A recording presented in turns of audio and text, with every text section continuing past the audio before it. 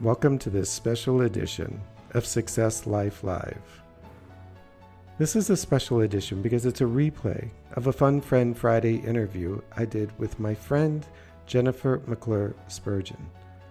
I have to honor her for her courage, her boldness, her openness, and just her resilience. She's in the middle of battling cancer for the second time, and she made the decision to go live and go public with it so that others could learn from her experience.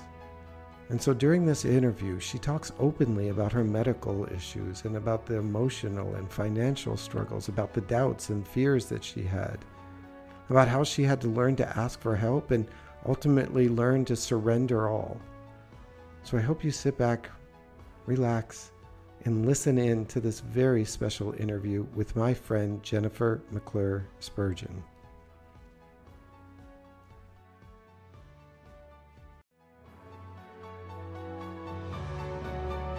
If you're listening to this show, it probably means you're hungry for change and hungry for growth and ready to start building your life of success.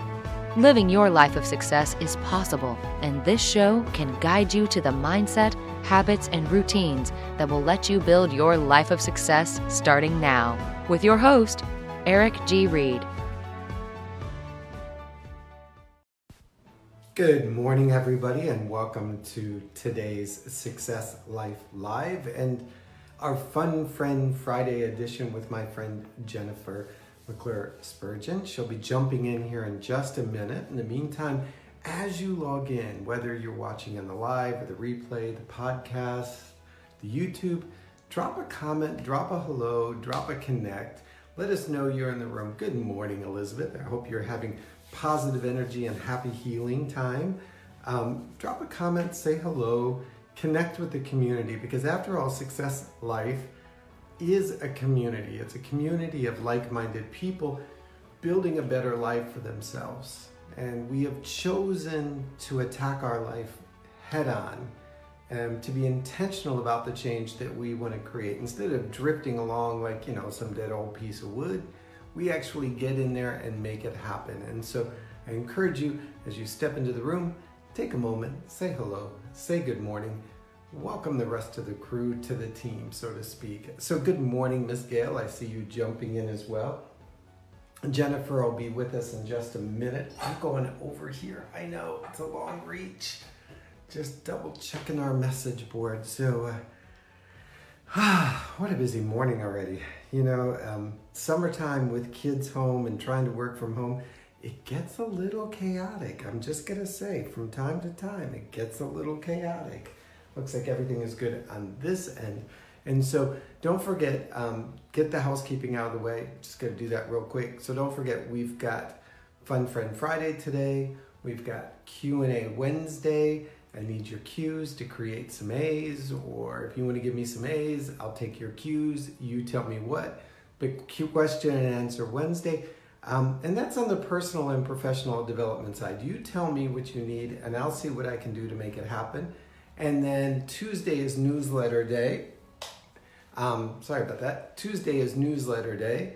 And if you have been subscribed, do so, ericgreed.com/subscribe. It's a little mini coaching lesson. It's just a coaching lesson in a box sort of thing, delivered to your email. And as I said the other day, the reason that I did this was because I used to get them from Tony Robbins back in the day when he had time to do things like that. And some days it would come to me and I'd be like, yeah, I got to read that today. And other days I would just file it away. And then when I had time later in the day, later in the week, I'd go back and read it. And it always seemed that it was building a resource of coaching ideas and coaching principles for me to fall back on and then eventually share with you all. So that's really the purpose of the newsletter. It's not to remind you to buy this, sign up for that, and do this for me. No, it's focused on you and focused forward towards you. So let me check and see where Miss Jennifer is. I haven't seen her log in yet, but maybe she's just waking up. Nope, she's not here yet. So I'll give her a minute. Let me just close this down. I know, don't you love the big fat finger? I'm gonna pop over here and check in on her on this side. no messages, so that must mean she's coming in. So the reason I chose Jennifer today, and I wanted to bring Jennifer to you as part of our Fun Friend Friday guest, was that she'll tell this story, but over the last several months, she has been battling cancer, and she has been battling it openly and honestly and sharing it through her Facebook journey.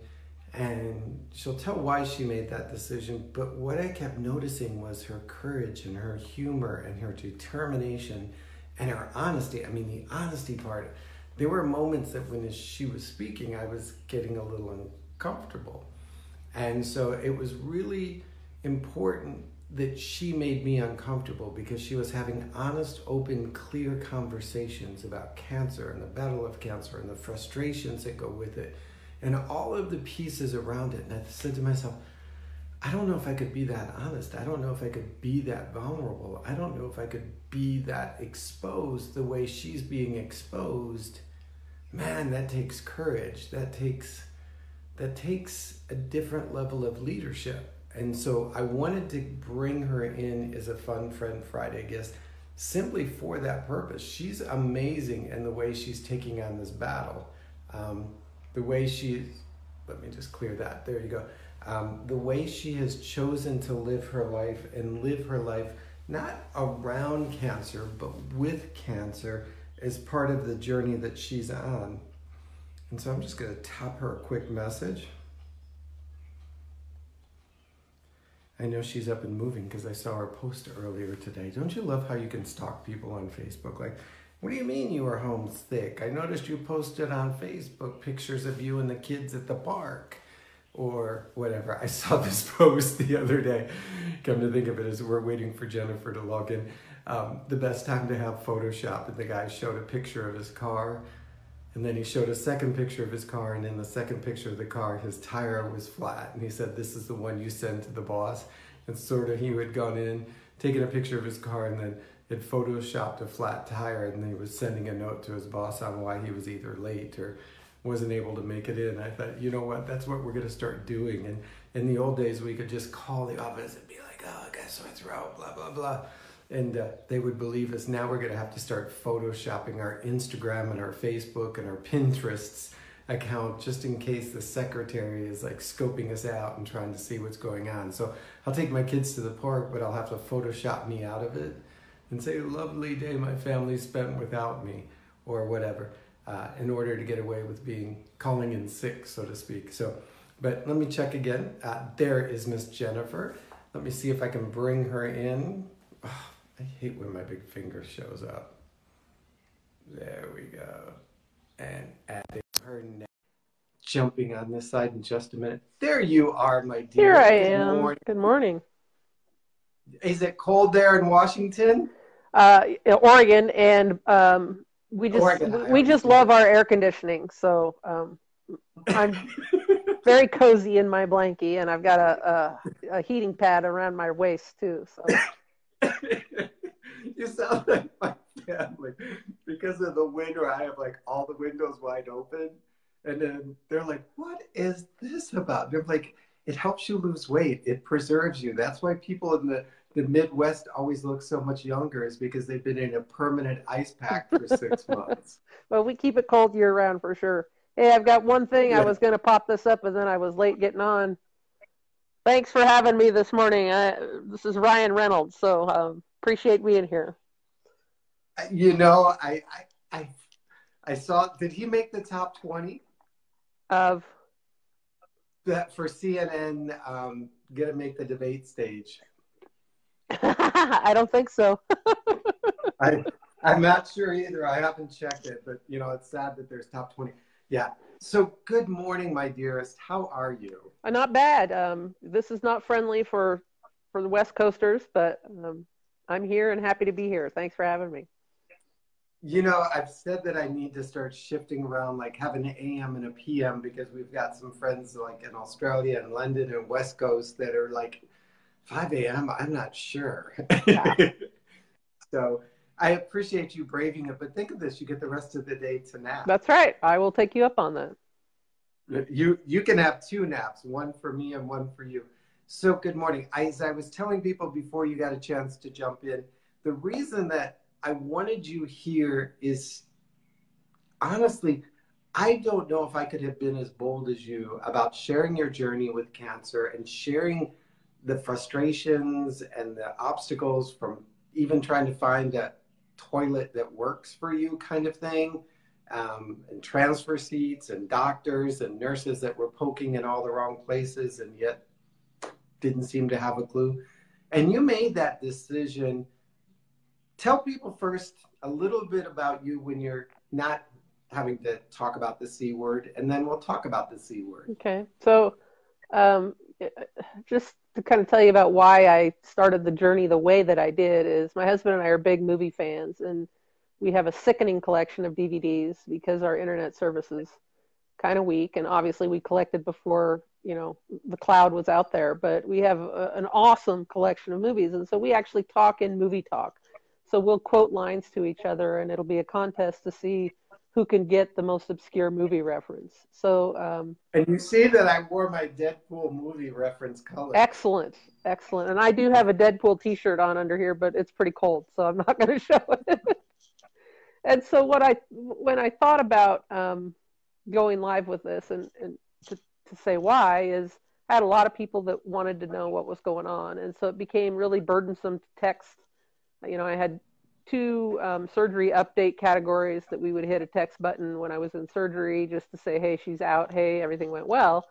And I wanted to do it with humor. If you can't keep a sense of humor on this, and this is, if you've seen the movie Deadpool, that was the thing they were trying to kill out of him was a sense of humor. And if you can't keep your sense of humor in this, then it pretty much all is lost because, whether you want to believe it or not, the chemo is killing cancer cells just a little bit faster than it's killing you. And it's a race to see which comes first. And so you've just got to stay positive about it. And so that's what I wanted to do, is to be able to give those updates in a way that kept people amused and with me and feeling like, well, she's going through this, but she's doing it with a smile, and that makes everybody feel better. It was funny because as I was watching your journey, my humor is sometimes sarcastic, or a lot of people don't get it the first round. And as I would post something, I was like, I hope she got it, but more important, I hope the people reading this don't think I was being rude or sarcastic. And then I was like, you know what, whatever, I'm just going to be me. And I think that's what really came through as you went through it, because there were conversations that I was like turning down the volume and hoping my kids weren't listening, because I didn't know how to explain the conversation to my kids. And yet you put it out there in a way that everybody, like regardless of who it was like, I'm sorry, you're an adult. You can turn it off or keep listening, but I'm going to give you the cold hard facts. So as much as you'd like share what your cancer is and how it's impacted you physically, and the diagnosis piece, I guess you could call it. So about 6.5 years ago, I was diagnosed with stage 1B cervical cancer. And the plan at that time was surgical removal. We had clear margins of everything. We did the surgery laparoscopically and thought we had it all taken care of. 30 days, almost to the day later, I had a bit of a difficulty. The stitching at the top of my vagina didn't hold.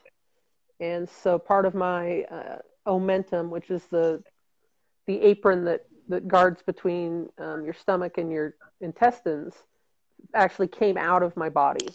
And so I had to emergency life flight back to Seattle, where they repaired all of that, took out the pieces that had seen air, and put me back together. So what I thought was a quick surgery, because it wasn't open abdominal, doubled my recovery time. And even though that one was still laparoscopic, it was a mess, high-powered antibiotics and a lot of pain there.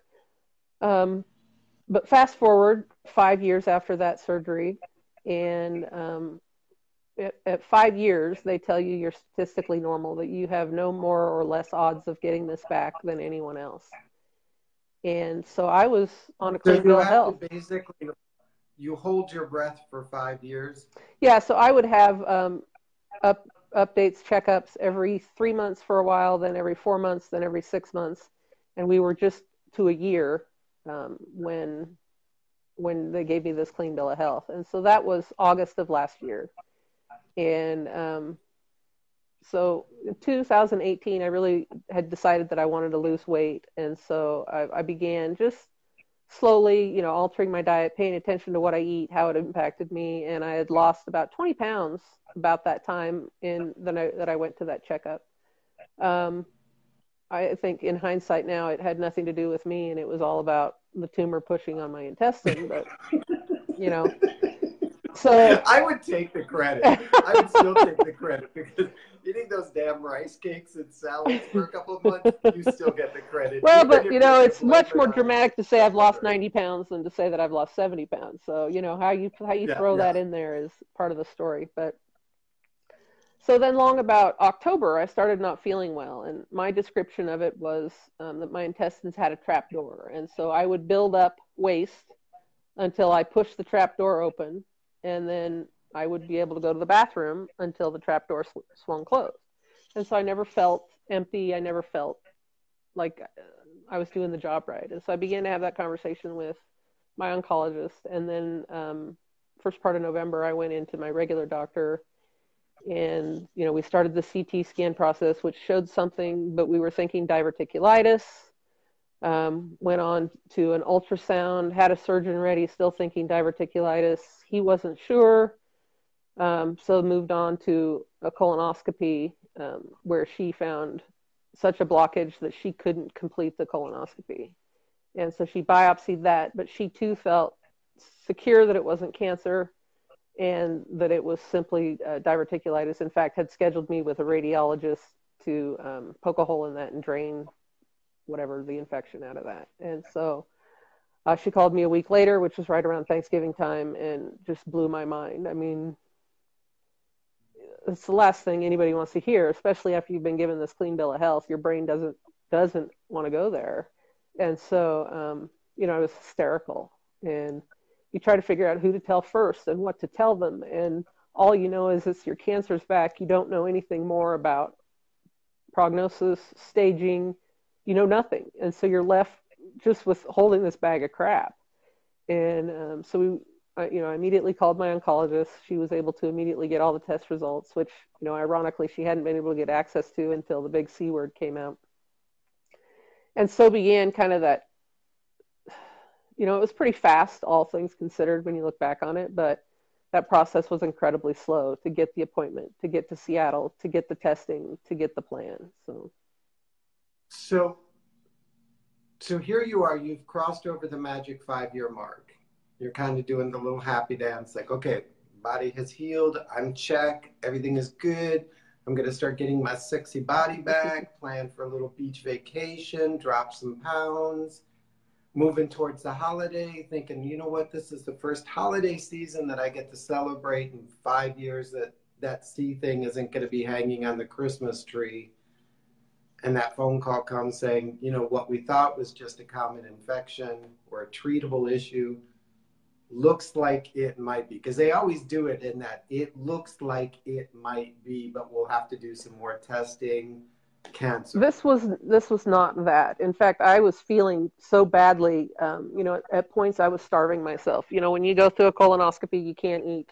You can only eat clear liquids, and so 50 calories a day. I was dropping pounds rapidly and not feeling great, and so it was not a happy holiday season to begin with.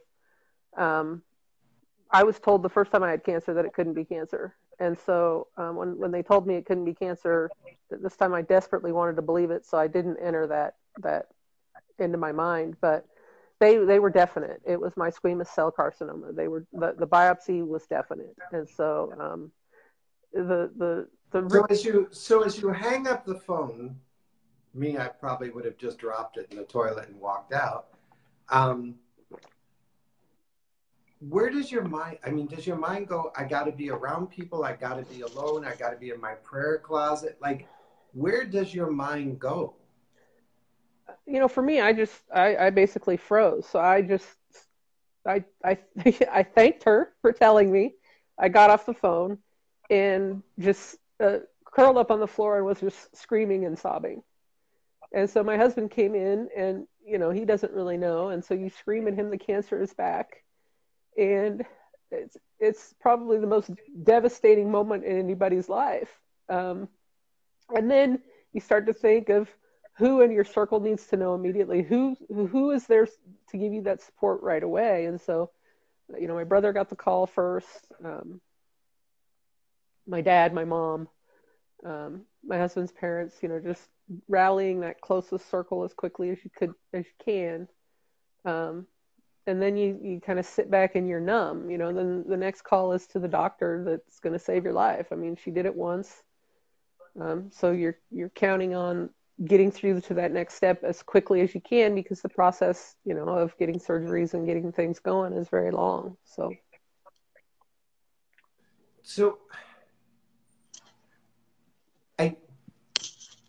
I see you like literally sitting in the middle of the floor. Jokingly, I think it's probably a 1970s shag with some orange and brown tones to it. Because I could see you really loving to live in that 70s sitcom world. And you're sitting there, and in walks your husband. It's like, what's going on? And you say, it's cancer. My natural husband response would be to start drilling you with questions. Mm-hmm. Who was it? What happened? What did she say? Is there? And then my second natural response is, I'm always there like, okay, let's just breathe. It might not be that bad. They might have misdiagnosed. Like, I try and small it down so that I can manage it. Mm-hmm. What was your husband's response? Well, and what did he do right? And what did he do maybe not so right? Well, quite frankly, I don't remember. But just for those that want to learn from him. Yeah, no, quite frankly, I don't remember. I can tell you his first instinct is to ask questions. His second instinct is to get really angry and to go hurt somebody that would cause me this pain. And so there's nobody out there for that. I think we had both experienced a lot of frustration with the doctors, with the timing and the scheduling and the not knowing. So there was a lot of frustration about that in him. And then helplessness and just that sense of there's absolutely nothing I can do to take this away from her, whatever the state, whatever the case may be. And so,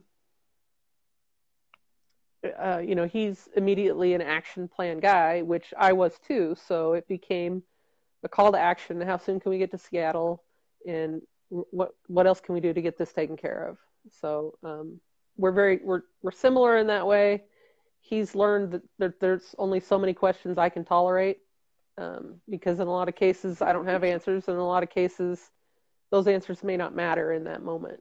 So whether it's 6 centimeters or 20 centimeters or 1 centimeter, I don't care. I've just got cancer back. And so we tabled some of that, and more to the point, it wasn't that initial moment, because he was supportive, he was there, he was just physically present, which is as much as anybody can do in that moment. It was the days after when the clock ticks, and even though all you know is you have cancer, but it's laying against the intestine because that's where you got the biopsy. And so online research is such a double-edged sword. I'm reading metastatic squamous cell in intestines. It's a 0.2% survival rate. You live 3 months. And so I'm reading this thinking that they biopsied my intestine and that's where the cancer was. When in fact, it was outside, and when she took the biopsy, she punctured through my colon and took the biopsy outside of the colon, which changed everything. So being the guy that needs to get all the answers, that's, I drop into, as we know from Disc Profile and the John Maxwell team, I drop into that D personality, that DC side of me. Give me the facts and give me the direction that I need to go to solve the problem, and let's not discuss it. When you're dealing with this, both as like assuming that I'm the partner or the spouse, and also as the patient, when does fact finding get in the way of checking in with yourself. Like I can get so consumed in knowing that I'm not really knowing myself. Like I'm not processing it. I'm not being connected to it. I try and go outside of myself. Does that make sense? Yeah. So about 2:00 in the morning. How do you balance that? How do you find like, wait a minute, I need to go back to me versus I'm hiding over here in the facts? It happens about 2:00 in the morning when you can't sleep because the fear, the unknown is so strong that at 2:00 in the morning you hit, because I'm an SC.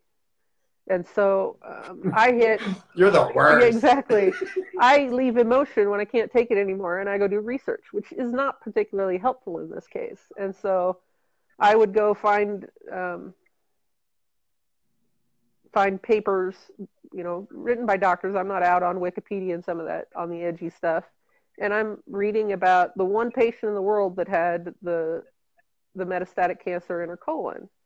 And then I'm reading about tumor size. And then I'm reading about, what stage am I? Well, nobody will give me a stage. And it goes to what's called recurrent. But recurrent with my size tumor doesn't live, but recurrent in the pelvis with no lymph node involvement does live. And so I'm really not on a chart. And so it's both frustrating and hopeful at the same time. And so you live on this razor's edge of, I'm going to live, it's coming back. And you no one can tell you different. So I want to kind of go back to the 2 a.m. piece. Because for me, and I'm speaking from my perspective, I could live every minute outside that 2 a.m. and be fine. When I had to go in and have my AAA aorta I didn't do the research, abdominal aneurysm, whatever it was, the thing that was going to blow up if I didn't get it fixed. I was like, I'll be fine. I'll see you guys in about an hour and 30 minutes. Mm-hmm. Doctor, let's go under, and I'm in and out. I live in denial when it comes to medical, I guess. I could live outside that 2 a.m. very easily. I could not live within that 2 a.m. How did you manage that 2 a.m. time when, so to speak, the internet was shut down and you couldn't do your research or hide in research? What is it that gets you from 2 a.m. to 3 a.m.? There was prayer. There was a lot of friends. And, I was pretty bedridden. And until December 19th, when I got to my doctor, I didn't know. So I was still afraid, like your situation, I was going to blow up my intestines that this tumor, that it would be so blocked that something I ate would cause it to explode and I would splatter a tumor all over the inside of my intestines. And so I was still down at 50 calories at a time. And so I began to be obsessive about controlling my diet. To the point where I was anorexic. Your phone's slipping a little. Sorry. There you go, dear. It's cute. It's like watching you slip down into the couch. And you do it at such a poignant moment when you're talking that it's like theater, like Hitchcock theater for you, my movie buff friend. So you start to get some information. December 19th, you go into the doctor. For the month of December, you're basically getting your test results to find out which college you get admitted to, mm-hmm. so to speak. With all of the information, did that change the 2 a.m. story? So after meeting with the doctor, it was a total transformation. So when she described the tumor as being outside of my intestine, independent of my intestine, and not metastatic, it changed everything. So I was able to eat with more confidence. Now I still had the blockage, so I had to stay on a low fiber diet and things that were easy to pass through that stricture. But I didn't fear that I was going to blow myself up every time I ate, and so that began to change everything. I still didn't eat a lot because obviously I had a blockage. So I guess the piece for that is sometimes too much knowledge takes away. Well, wrong knowledge. Too much knowledge isn't a good thing. I mean, it was wrong knowledge. I didn't know, but I went to the place that I could see. Come back to that. It was the wrong information. Yeah, it just wasn't. You were trying to live outside your area of expertise. Mm-hmm. and the waiting was killing me. So I was trying to find something I could hang my hat to where I could do action over the next couple of weeks, where I could take some form of beneficial action over the next couple of weeks. Which I think is a really good lesson, that not all action is beneficial. Yeah, absolutely. Absolutely. And that sometimes we need to evaluate the actions we're taking and ask ourselves, is this really, how is this really helping me? Mm-hmm. And that's sometimes the way I approach things when I'm like, look, I don't know. And what I don't know. So I'll just wait until I know. Well, and I'm not the expert in this area, so I'll wait until the expert in this area tells me. Sitting in that moment. And some people will be like, yeah. Sitting in that some moment is hard. Some people will tell me it's like you're living in a cloud. And I'm like, no, I'm just not going to consume myself with something I can't manage. Yeah, that was beyond me. At that point, sitting and knowing that he is God, I wasn't, I would have moments. But I would have moments where I would be able to just not deal, that it was okay, that I was going to be okay. And I would have moments of, not doing the research. I would have moments of just waiting. And, but certainly it wasn't the whole time, obviously. And, reading the colonoscopy report, it said that the mass was external, but I'm not a doctor. I don't know how to read those. And so what? So it grew on the outside, but where did it start? Where did it come from? And so, once we found that out, it really, there was a huge weight lifted. And, So I think there's a piece of advice for anybody that's in or may come into that, is maybe allow the experts to do what the experts do. You don't go searching the internet and the Wi-Fi, because the reality is, until you have the facts, you can't do the research that's relevant to the facts, and you're just going to consume yourself with fear. Absolutely. And the other piece is, when I scheduled that appointment, I could certainly have said, what can I do between now and that appointment? What can I, is there anything I can know about my circumstances between now and my appointment? And, maybe see if there was some additional information that I could have received from that. Which is funny, because when I go back to this AAA or whatever it is, I'll have to have Gail tell me again. I asked that question to my doctor, was like, well, I wouldn't play tackle football for the next week. And I'm like, I don't think that's going to be a problem. I think I can avoid playing, middle linebacker on the Dallas Cowboys for a week or two.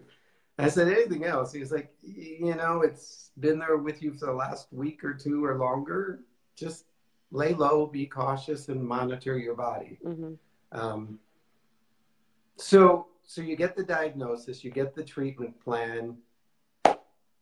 You now have your playbook, which has got to make you feel somewhat happy, because you're a C personality and you want those facts, figures, and you start building your charts and your van pool schedule, etc. How does that change the 2 a.m., 3 a.m. conversation? Well, obviously the research I was looking at was different, but let me go back a little bit. Right before the appointment, I had started to get so frustrated that I was looking for second opinions.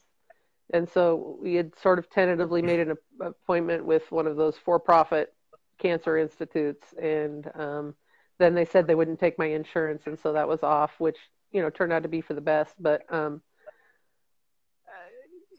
making the list when you're in this position, I don't care if you're a C or not, the list flies out of your head. And so it's important to take somebody with you to remember the question you're going to forget, to have them make that list with you, because obviously my husband's going to have different questions, and he asks a million questions. So he needs to be able to ask all of those. The other thing, and this is kind of something I'd done with my oncologist throughout, is when the cancer came back after being told I had a clean bill of health, that was a violation of my trust.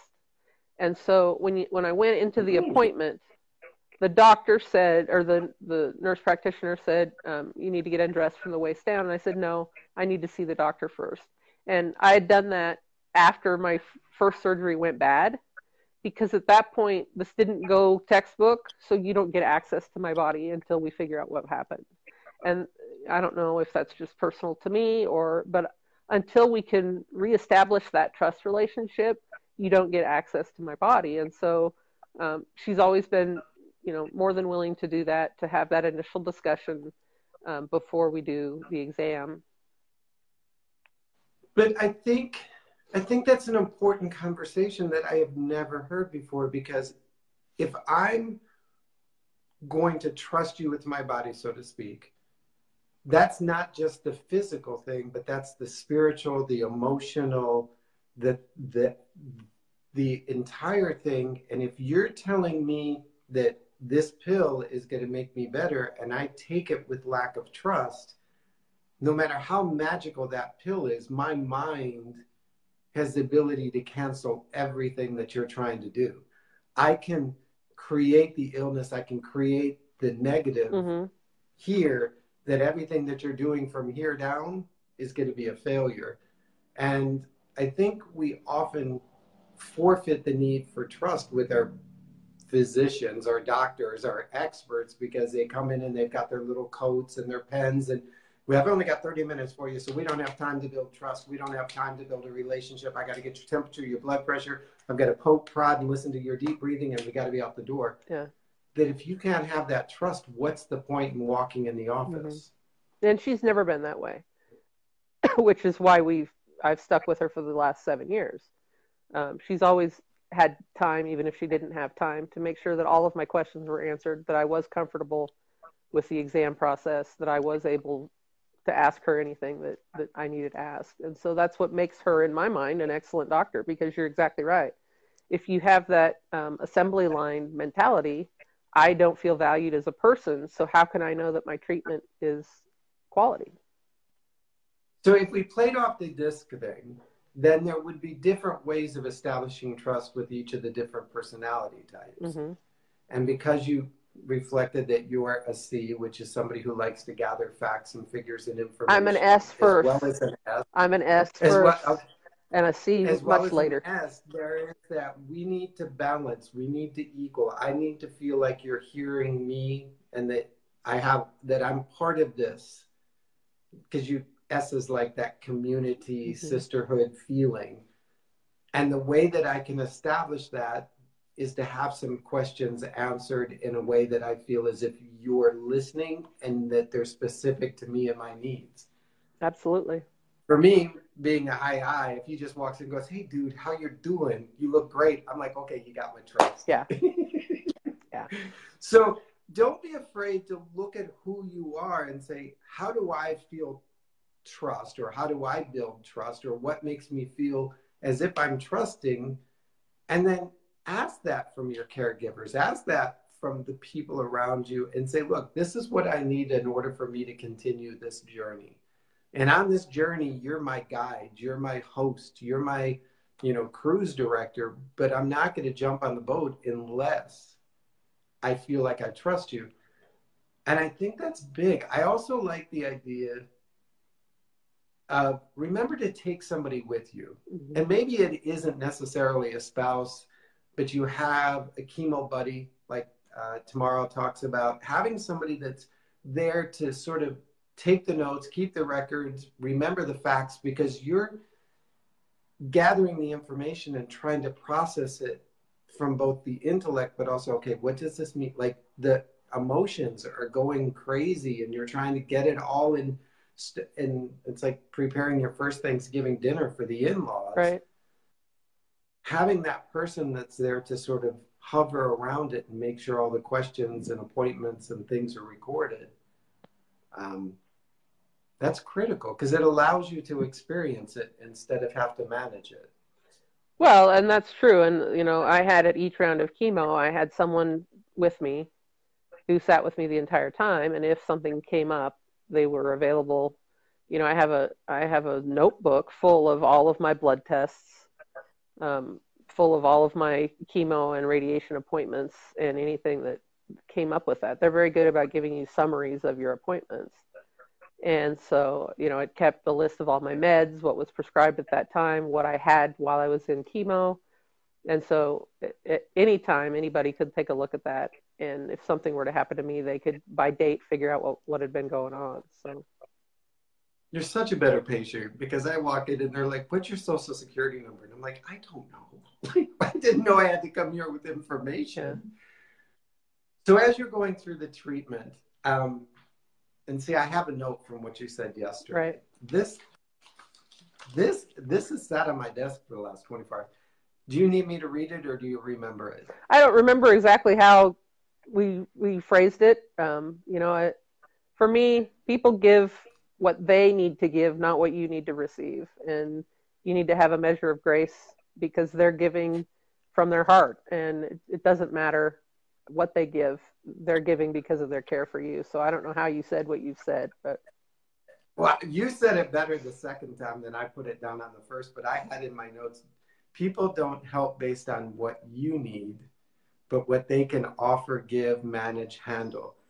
Be in grace and receive. When you said that yesterday, it was like, often our frustration is we need something. And the person next to us, our spouse, our kids, our caregivers, our assigned food delivery person for the week, whatever it is, shows up and brings the complete opposite. Or, yeah, it's just like, really, this is what I need. And that idea that they don't give based on our needs, but based on what they're able to. And sometimes it's financial, sometimes it's time, sometimes it's emotional and spiritual. And not everybody can give the 2-hour hug and the quiet sitting next to you, just holding your hand without saying anything. And yet that may be what you need. Yeah. And so we start to get frustrated with that person when what we should do is say, look, they're pulling from the resources they have at the depth that they can. I just offer you grace. Mm-hmm. And, the other piece that's critical is I had to learn how to ask. So it's one thing to just have a meal train and those people bring whatever meals. That's fine because the meal train is just bring a meal for that day. Same thing with a driver. I need somebody that can safely get me from A to B. And if we have a conversation in between, if I fall asleep, whatever that might look like is just a bonus. But it's those moments, you're right, when they come to visit and they don't know what to do or say. And some would just ask, what do you need from me? And me being able to articulate it, I have no idea. I just sit here. I don't know if you've read anything about grieving, but one of the processes of grief is you want to be present with people, but you are unable to participate with people. So sometimes having two people in the room and they have a conversation, I would finally be able to relax enough to fall asleep, or I could feel like I was still part of life without the drain of talking or engaging in that conversation. I think you brought up a really big piece. When somebody is facing an illness like you are or were, there is a process of grief. Mm-hmm. And whether it's a process of grief over this isn't the way I wanted my life to go, maybe it's a feeling of if this doesn't go well, this is where it could end up. All of those things that are going on are very much, and then especially based on the cancer that you have, there's grieving about loss of body parts and what that means to you in your future and all of the things that go with that. Study up on those processes of grief. And I love that idea that sometimes we want to be present with people, we just don't want to be engaged with them. Mm-hmm. Absolutely. And, I think because I've been pretty vocal about my belief in that I'm going to accept what people give because they're giving from the heart, not because I need it in that moment. And a lot of times, don't get me wrong, it aligned perfectly. And their gift matched my need perfectly. But if it didn't, I didn't get frustrated. I just accepted that they weren't able to give me what I needed in that moment, and that's nobody's fault, and move on from that. And I think you brought up a really good point yesterday too, when I told you that, being the Midwesterner that I am, we always got to keep the score sheet even, never be beholden to anybody. Settle that score, repay that debt, send that thank you card, get back to zero as quickly as you can, was kind of my dad's mentality. And when you're in a process like you are, you had said, I can't do it. If they gave it, I have to receive it. Yes. I can't even begin to think about how to go beyond a simple thank you, because that would require the energy that I need to heal and the need to manage what's coming next. Absolutely. That I still I say this as a very weak individual. That would, when I say that would kill me, that would be really hard. And it's not that I don't receive things and have gratitude for them, but I always feel like sometimes like there's that trampoline effect of, you give, you receive, so you have to give. And I love the way you sort of helped me with that yesterday when we were talking as well. Maybe you don't have to give right now. Maybe you've given in the past, or there's a place in the future. So a friend of mine, and this has been years ago, and I brought her and her family to Christ, through our service, and which really wasn't the point. She was already a believer, just looking for that right place and time to join. And she pointed out to me that I help so many people that it's important for me to just receive the help when others can give it. And so, she didn't have a lot of money. She had 4 kids to take care of. She was go-getter, trying to get her AA degree and trying to do all this. But she needed help quite a bit, and she learned to receive that help. But she also taught that there are times when it's okay to be weak and to just receive it and not keep tally, not give back, to just be in that moment. And what it does is it strengthens that relationship and that friendship, because that person now feels more equal to you in that relationship than they had before. If you're always bending down, people notice. And when they bend down to lift you up, it's a very empowering thing. So allowing that gift to be received without the return sometimes is a better gift and a better thank you. I like that. Somebody had told me once something to the effect of, Eric, we know you could do it all, but allow other people the experience of doing it. Mm-hmm. And I was like, but I got it. And they're like, we know. Yeah. But maybe somebody has been looking for an opportunity to do something. Right. That you trying to get it all blocks. Mm-hmm. And that wasn't my intention. It was just to answer the call. And sometimes not answering the call is what other people need. Mm-hmm. And I think sometimes with the D personality type, that's where you want to go, is just get it done. And you might step on a few people that are getting it done in the process. And so being observant to that. But the real part is allow yourself to be weak in your weakness. It's not a character flaw. Stuff happens, and accept that help in the spirit in which it was given. And don't keep score. You're so wise. You're so wise. Even all cuddled up there in your blanket. Yeah. I'm still cold. I might need another. We'll have to get you one of those snuggles or whatever the ones with the arms are. There we go. Yeah. It's so sort of as a side joke. Everybody in our house has their blanket. Mm-hmm. And apparently mine is the coveted blanket. We can't go out and buy 4 of the exact same. Oh, no, right. Yeah, so I'm always hunting mine down, and my son will steal. He's like, but yours is the best. I'm like, so what? Yeah, we all have a blanket. In fact, we each have 2. So you can share your comfort. Mm-hmm. So we're done with chemo and radiation and all of that. You're in resting and healing mode. Is it true? Not really. So, it was supposed to be 6 weeks. I did 6 weeks of chemo every Monday, so 6 rounds.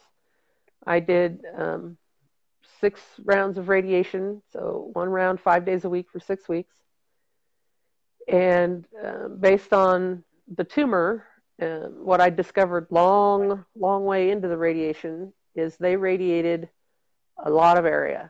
And so I had a lot of immediate side effects and a lot of long-lasting side effects that nobody really warned me about until I was down the road. because the tumor didn't originate. Say that again. It wasn't gamma radiation, was it? Yeah, no, I don't. I'm not going to Hulk it up anytime soon. Okay. I hope, but they didn't really tell me that my tumor didn't originate in one location that they could pinpoint. It just formed in the middle of my abdomen, and so they had no location, no focal point to focus on, and then spread it around. So the tumor touched my intestines. We were able to get clear margins because they took part of my colon out. So they didn't really radiate that too much, except, and I'll get to that, the tumor was on my my ureter, so the line that goes between your kidney and your bladder, and which incidentally caused a 9mm kidney stone that we had removed before we knew that I had cancer. Sorry, I squirmed. Well, it's the size of a bullet, and it had arms on it, so it was what was called a jack stone. It was like a jack. It was never coming out on its own, thank God. So anyway, and then so anywhere that tumor had once existed, they were radiating for minor microscopic particles. And so I had a 6-centimeter one, a grapefruit, and it was lobed, so it was in a couple of different locations. So they radiated my lower abdomen, and then they moved the table and radiated my upper abdomen with some lymph nodes they wanted to make sure got the radiation. And so I had a lot more going on than I knew about. And so I developed a lot of side effects. Proctitis, which is inflammation of the lining of your rectum, your lower intestine, all of that. So it was like hot soup. Same with, because it was radiating. I remember those videos. Yeah, you could feel it burning, and it wasn't what you ate. It was the lining of your intestine that was coming out. And so I was in excruciating pain daily.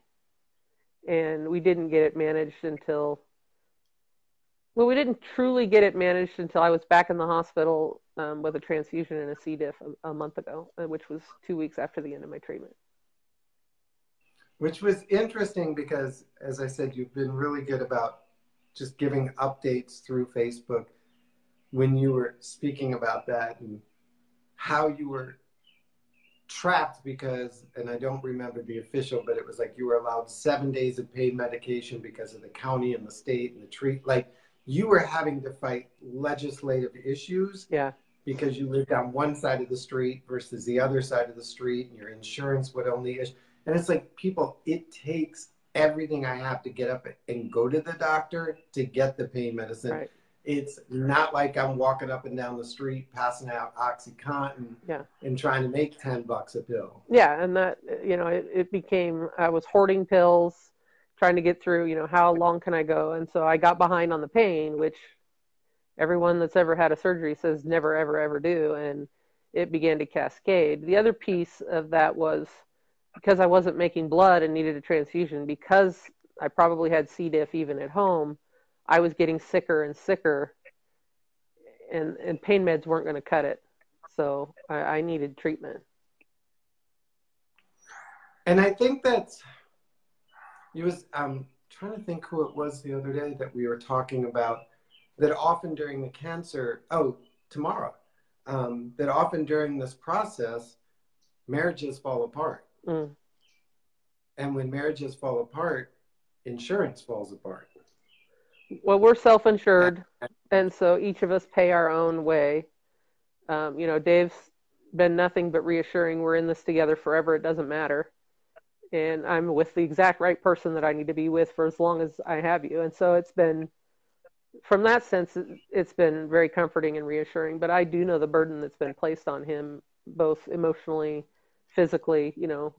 He had to take care of everything. And so I was his partner in the business. I was his partner in the household. I was everywhere 50-50. And for me to be 0% and him to pick up that slack. And I just thank God for our parents. They bailed us out financially numerous times and may continue to do so since I'm still not 100%.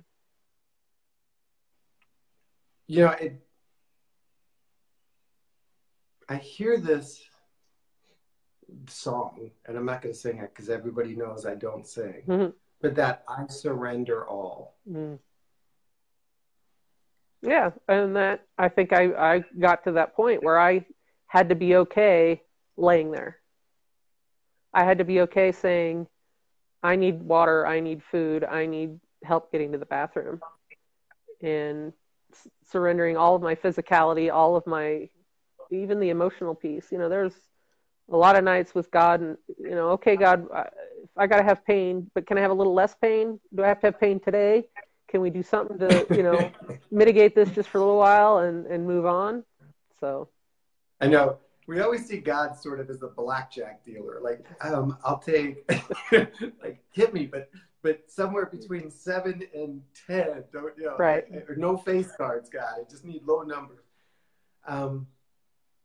I think when I listen to your story and I listen to the thoughts from this conversation, that journey has really been about layering and layering of surrendering. Mm-hmm. Like, I had to give up trying to know everything. Then I had to give up trying to control everything. And then learning to ask for things without having. So now you're dealing with the post chemo and radiation issues.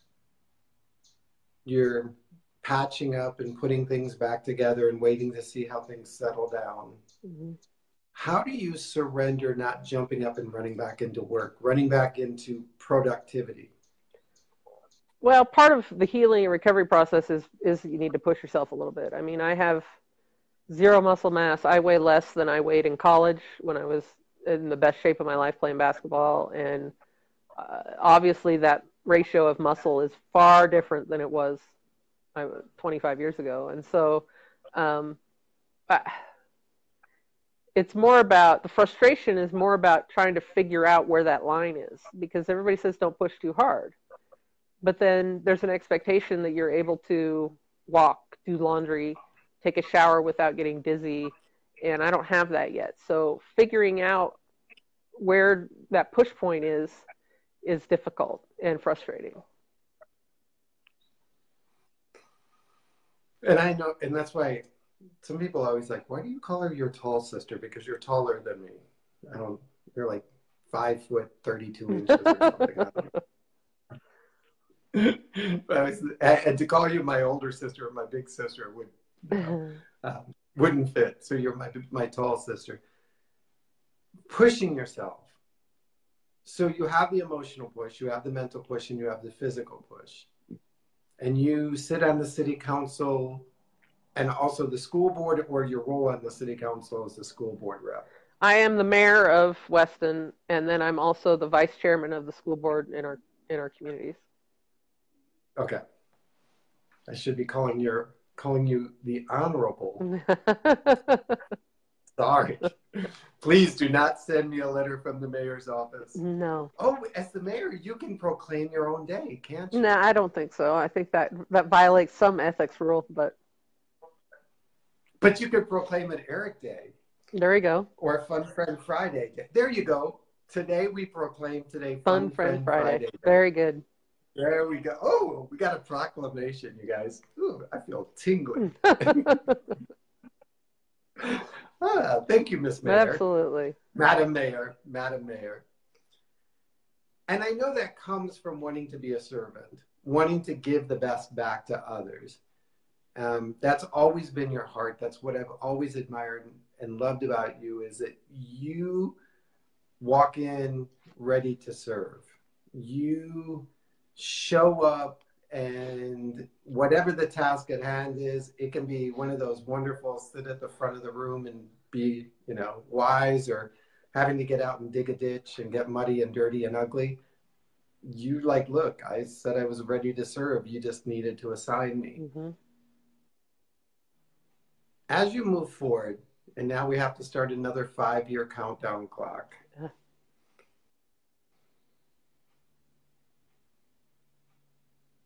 What is that going to look like the second time through? Well, I think one of the things that happened is I don't have as many chips to play in this game. So the radiation is a one-shot deal. So if it comes back in my pelvis, really bad things happen. And if it comes back somewhere else, then you decide how you want to treat it based on where it came back. But it's not good. I mean, if it comes back, it's not good. And I think the hardest part is that I'm so physically down now that the thought of it being back so quickly is truly devastating, because I don't have the energy to do it again. Whereas, next year or 2 years or 3 years down the road, when this has faded and I have my strength back, then I may be ready to go another round with the big C. But so right now I'm hanging on to the fact that they got all the tumor out, open abdominally, so there's less chance of microscopic fragments. They then radiated any of those microscopic fragments, and they treated it with chemo to just put the icing on the cake. And so I'm hanging on to that fact that regardless of how large the tumor was, they removed everything and followed the treatment protocol just like it was the first time. So I'm in some way trying to reset that clock and not and think of this as my first time, because it's my first time with treatment other than surgery. And so I'm hoping this is a do-over that will fix it. So where two or more agree. So if we could all agree, and you got a couple people watching here, so we have more than two, that everything that's been done has been done to the highest degree, and it's been the most aggressive treatment available. There is no cancer in you at this moment. The facts, because we know how you like those facts, the facts report that as of today, you're cancer-free. Right. No, you have to say that. Okay. But based on the treatment, the facts are that I am cancer-free today. So the only thing I have to do now is heal and recover. So the only thing I have to do now is heal and recover. All right. So we got a new 5-year clock. Yes. And this one, we're going to run out to the 50-year mark. Absolutely. Because you're cancer-free. Yes. You're cancer-free. And we have a CT scan in the middle of July, hopefully, to prove that. No. I'm qualifying, aren't I? Nelly would not let us add that statement, because now you've just canceled, as of today, with the information provided, the facts given, and the treatment that I have, cancer does not live within me. As of today, with the treatment I was given, the facts I've been given, cancer does not live within me. And you don't need to check that on Wikipedia or Medical MD or pinkribbon.com or whatever. I can't spell half the things that are wrong with me, so that's why I can't Google them. Oh, there you go. That makes it a lot easier. I truly am ignorant on some things, which is bliss, as they say. I'm holding to it. You're cancer-free. Okay. And as I tell my children, I'm never wrong. Excellent. Because I pay the mortgage up in here. Well, I just want to put a Ryan Reynolds post out here that we're trying to get his attention on this. I think that his movie had a lot to say about cancer. His F cancer hashtag is pretty important, and I'd like to catch his attention and make sure that we can continue having an open and honest conversation about what happens with cancer treatment. So, okay, so anybody, y'all got to send this to Ryan Reynolds. But I honestly, because there were moments during your conversations that I was just like, I got to leave the room. Mm-hmm. Forgetting that you were actually in my hand through Facebook. Because, and I know this sounds so stupid, but it was like, I had never thought about needing the right bathroom, or a bathroom, or what do you do when you have to travel 3 hours for cancer, treatment, chemo, whatever, and you have to go to the bathroom. It's not like you want to pull into the IHOP and be exposed to all of that. Mm-hmm. Yeah. I mean, we experience it a bit with my daughter because I can't necessarily go in the ladies' room, and she can't go in by herself. But it's a different. Or how do you travel 3 hours in a car when you're in excruciating pain and arrive, like, just your daily journey exhausted? Absolutely. And so, again, I was amazed at the things that I was learning during that, and then confronting doctors, and then having to have trainees trying to take blood work from you and not even knowing what they were supposed to be doing. You reported, somebody was taking the wrong blood work and making the wrong, and you're like, look, check the chart again. I'm not an idiot. You having to be in management, productive, event planner mode and be in patient mode. Yeah. And, I had people comment on my ability to balance that, to know and to pay attention and to be alert, even though I was, in pain or distracted or emotional in that moment, because unintentionally they could kill you. And so you got to be aware of what's going on. And the whole time you were giving them each character names from your favorite movies. Yes. Which was really hard for me because I'm not the movie buff like you. So I'd have to what does she mean by Frau whatever? I'm like, is that really her nurse's name? So once I got the rhythm, I got pretty good. Good. I got pretty good. So where do we go next with your story? Are you going to continue to share the recovery?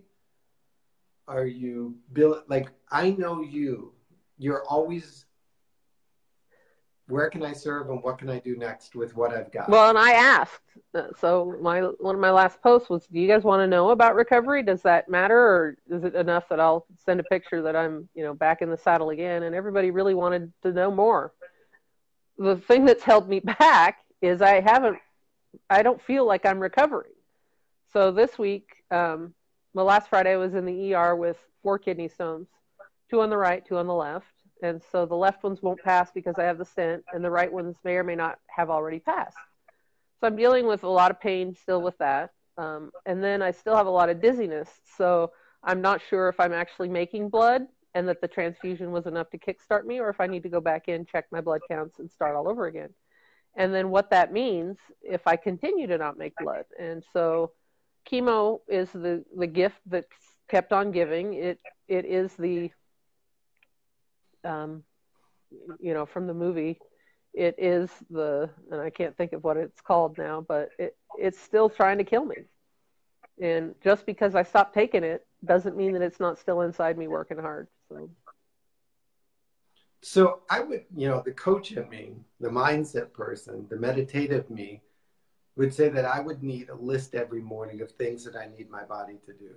And I would tell my body, this is your assignment today. I need you to make some blood for me.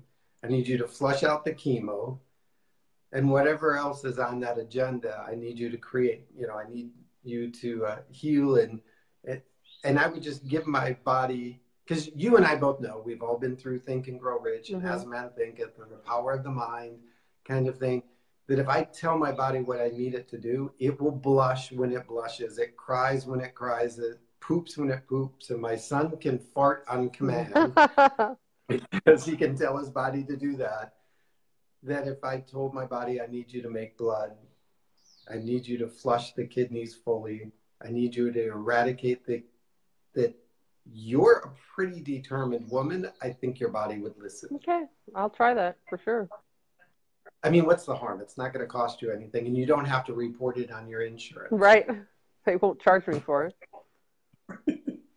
No, but it's what I believe, and I know you get a lot of advice, and we talked about this the other day, that everybody has an idea and a treatment and a plan, and you showed me again sort of that grace that you have. It's like, okay, thank you. And then you go off and you process it, because you understand that people are giving from what they have, not from what maybe you need. Right.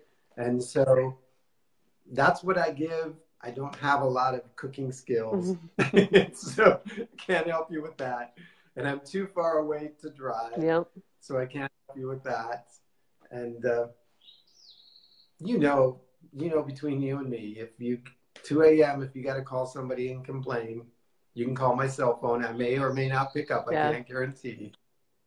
but I will be always here for you to do. It's like 2 a.m. and I'm not going to the internet, so I'm calling you instead. Yeah.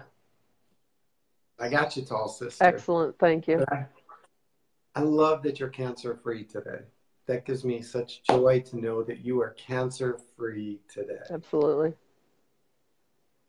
Anything you want to tell people as you cuddle up in your blanket? And people, she's in her blanket because her family doesn't love her enough to turn the thermostat above 60.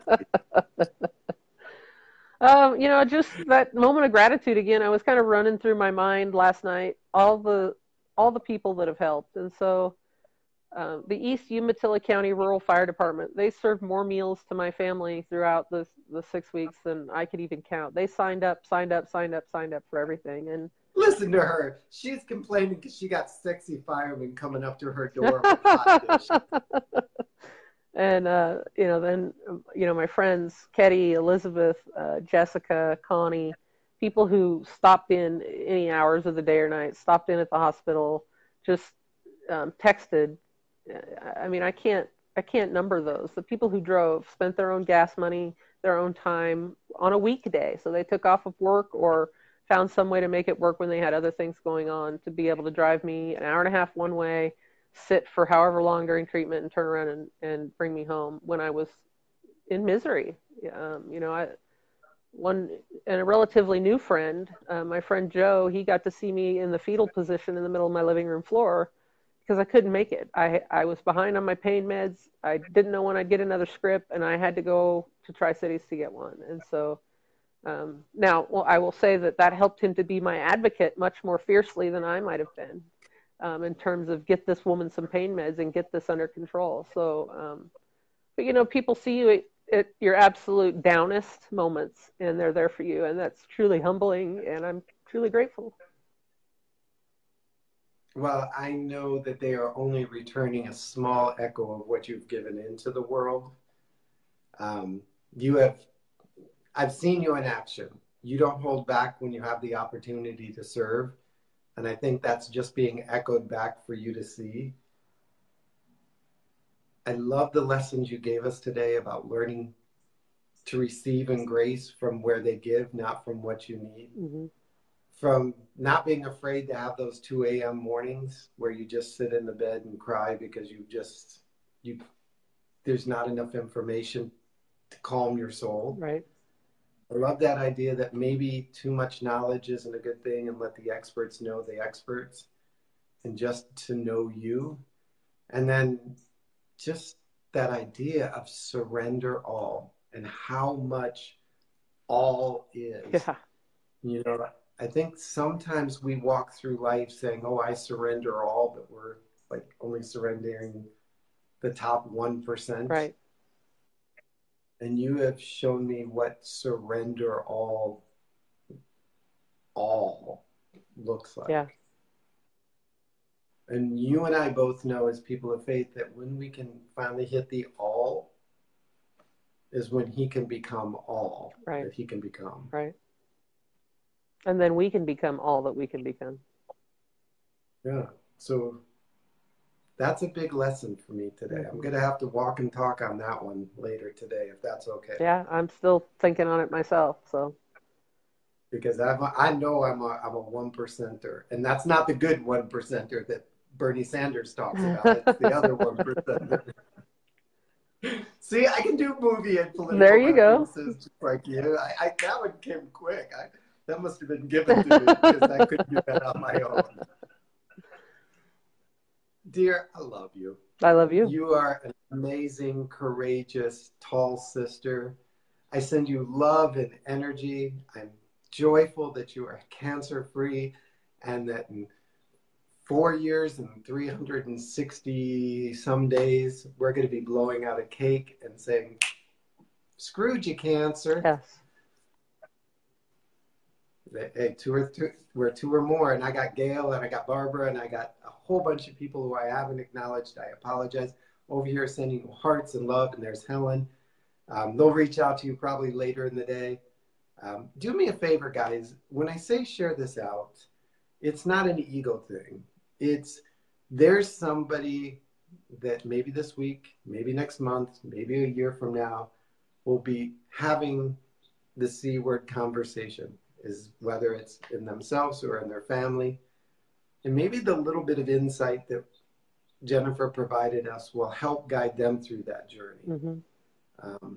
Or they may be in the middle of that journey and just need a mentor, a coach, and a guide. And that's why Jennifer was here today. So I never know where Facebook Lives go, and I never know where Fun Friend Fridays go. And it always surprises me. Just spilled my coffee for you, dear. It always surprises me when like 3 or 4 months later, somebody will send me a message about, I saw this Fun Friend Friday with your friend Jennifer. And I'm like, wow. Mm-hmm. We all live in echoes of activities that we've done, all live in echoes of actions that we've taken. So I don't know. Right. But I'm just saying. Yeah. So I appreciate you. Now cuddle up, relax. It's only 6 a.m. there? Yep. I'm headed back to bed. Go back to bed. I'll see you and speak to you later. Goodbye, everybody else. Go out and live your life with success today. And I'll see you Monday morning at 8 a.m. Eastern. Bye-bye. Thanks, Eric. Bye-bye. Often after finishing an interview like that, I get back into production mode. I'm able to take that live video and transfer it to an audio and get it up on a podcast. But today was a little different. I needed time to process all that I had learned with Jennifer and really come to terms with the idea of what is surrendering all. And how do we make that journey? And is that journey possible without having to face such a monumental challenge, such earth-shattering news as cancer and all that went with it? So I hope you'll take some time after this and just set aside and think, what does it mean to surrender all? And what does it mean to receive with grace? And what does it mean not to have to keep score? It's one of the things I love about doing these Fun Friend Friday interviews. They open up a new way of thinking for me. So I hope you'll join me for another episode of Success Life Radio, and ultimately maybe you'll join us on a Facebook Live Fun Friend Friday. Well, until we get together, be well, my friends, be well.